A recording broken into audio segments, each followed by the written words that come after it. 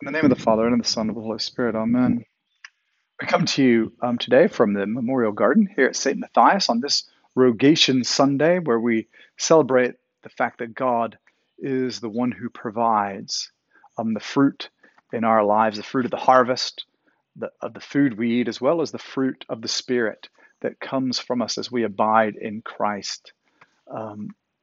And this passage is sort of continuation of last week, where we're called to bear fruit, to continue to bear fruit, fruit that will last in the Father's name, to continue to abide in Jesus, to go forth with the new command of loving one another as Jesus has loved us, that we might show love for one another, self-sacrificing, self-giving love for one another as we abide in Jesus. Now, our role is shifted even more so. Last week we talked about the amazing things that we can do when we abide in Jesus, and Jesus says this, right? Apart from me, you can do nothing, which also sort of means with me you can do anything. And now Jesus goes a step further and says, now you're not even servants anymore. You've called me Lord and Master, but now you're my friends. I'm your friend. We're in this together. This is a partnership whereby we are invited to bear fruit that will change the world, that will revolutionize the world, that will bring forth God's great love and fruitfulness to the world. And within that, there's sort of a shift. We've talked about over the past couple of weeks the way the resurrections has turned the world upside down. But in this instance, in these passages today, the world being turned upside down, the very definition of the world is sort of turned upside down. Because we end this passage with, and I appointed you to go bear fruit that will last, that my Father will give you whatever you ask in my name, and I'm giving you these commands so that you may love one another. And then it says, if the world hates you, be aware that it hated me before you. If you belong to the world would love you as its own. But because you do not belong to the world, because I've chosen you out of the world, therefore the world hates you. If they persecuted me, they will persecute you. If they kept my word, they will keep yours also. But they will do all these things to you on account of my name, because they do not know him who sent me. And Jesus begins to sort of offer up, and we have in John's gospel this dual reality that Jesus has come into the world to redeem the world, right? God so loved the world that he gave his only begotten Son to the end that all that believe in him should not perish but have everlasting life. And I did not come into the world to condemn the world. I came into the world to save it. But know this, the world might hate me. The world will hate you. The world is not always excited about being saved. The world is not always excited about bearing fruit. The world is not always excited about this message of hope and salvation and promise. The world oftentimes is annoyed and angry because you're calling out some of the things that the world holds dear, right? When you're talking about loving one another as Jesus loved us, if you're talking about a love that lays down your life for someone else, that's not always a value that the world holds dear.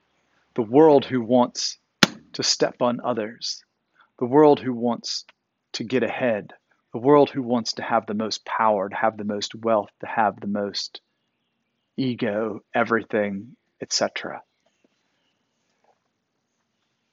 But the interesting thing is, this is the world sort of as we know it today. the world, when we talk about the world, a lot of times in mission, go therefore into all the world, right? Go therefore to Jerusalem, Judea, and Samaria, and to the ends of the earth, into all the world, um, making disciples, baptizing them in the name of the Father, the Son, and the Holy Spirit. Go into the world, go forth into the world. We often think of world as being those who are not like us, right? Those who are different, those of another race, those of another, you know, ethnicity, those of another culture. And the reading from Acts, where Peter goes to the house of Cornelius, we're sort of picking up in the very, very little snippet of this thing.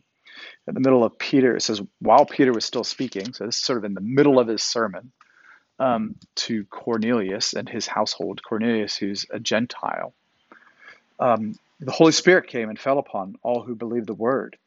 And the circumcised believers, that is, the Jews, who were with Jesus, or at the very least, those who thought that they were on the in crowd, right? And Gentiles are on the out crowd. When they saw that the Holy Spirit had been poured out even on the Gentiles, and they heard them speaking in tongues and extolling God, Peter says, can anyone withhold the water for baptizing these people who have received the Holy Spirit and order them to be baptized? So all of a sudden there's this radical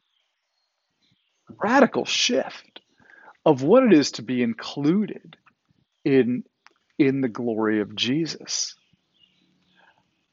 That all who abide in Christ, all who believe in his name, all who are baptized, all who are attached to the vine, all who come, regardless of ethnicity,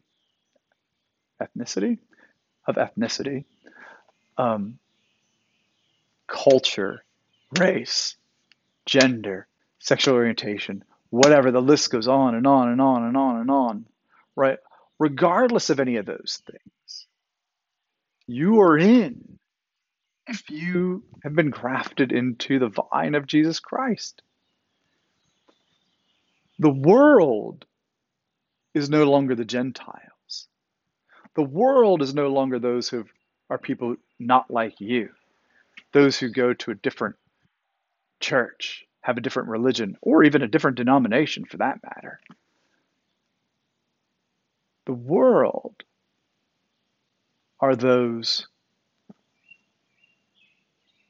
who hold fast to an entirely different set of standards, desires, wants. Those who don't just reject Jesus as Lord, but reject the very idea that someone should be put ahead of themselves, right? This is the world that Jesus begins to warn about.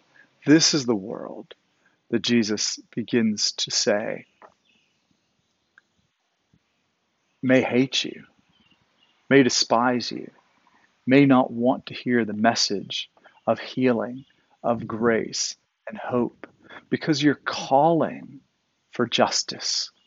You're calling for mercy. You're calling for compassion. You're calling for grace. You're calling for love and generosity and hospitality to supersede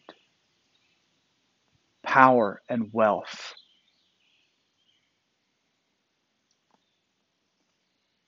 And this is a dangerous thing, because when you can't be controlled, when you can't be bribed, when you can't be bought off, you're a threat. to the world. And this is a shift of what the disciples would have thought of as the world. This is a shift, maybe even for many of us, what we think of as the world. Whereas the world is just a place out there that's not us, right? Jesus is for us and the world. We need to go overseas to bring forth missions.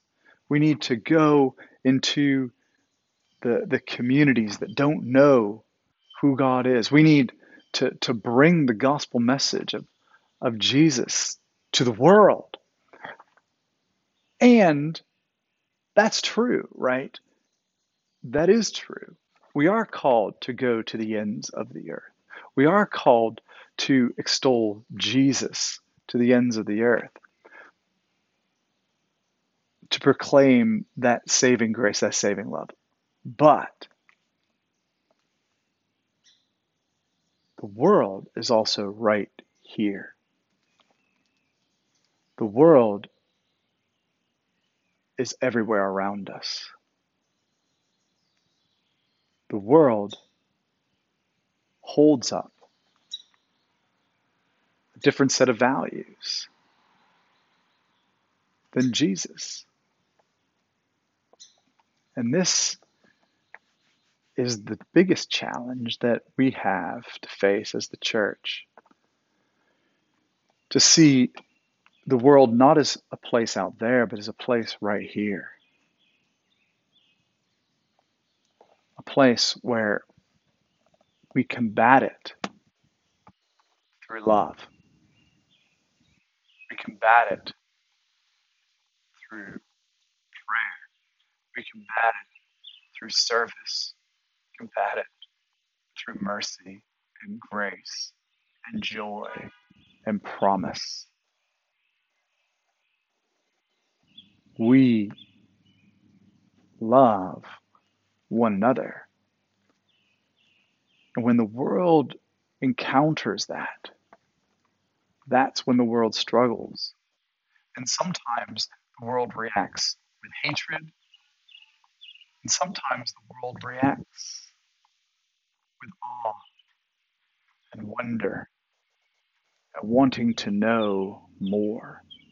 We see this all through the Acts of the Apostles.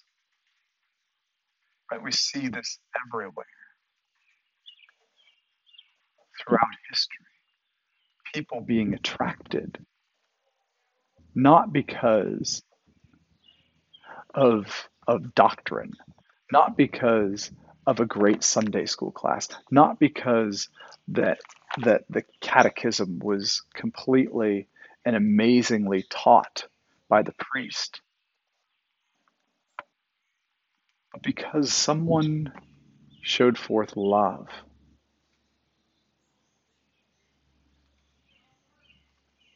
Today we not only celebrate Rogation Sunday, it's also Mother's Day.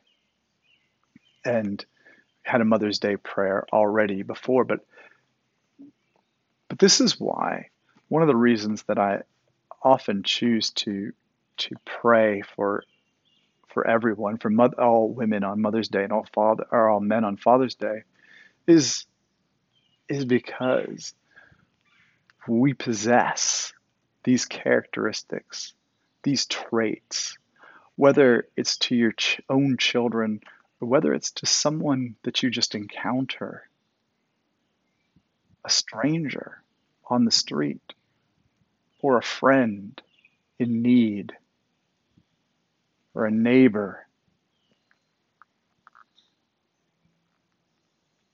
The Spirit of God, the fruitfulness of God that it lives within us must be cultivated, must be cherished, must be blessed. Because this is the shift that Jesus invites us into today when he says, you're no longer servants, you're my friends. We're partners. partners in the glorious transforming power of Jesus Christ, partners in bearing fruit, partners in cultivating fruit in one another, partners in loving one another, partners in coming together regardless of male or female, Gentile or Jew, slave or free, black or white, regardless of any label. We have been called friends and called to love one another and to proclaim the Spirit of God is here and to partner to love the world, to love the world, even when the world hates us,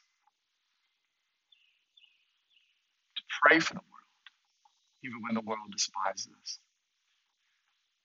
to bring the Spirit and fruitfulness of God into the world, even when the world rejects us.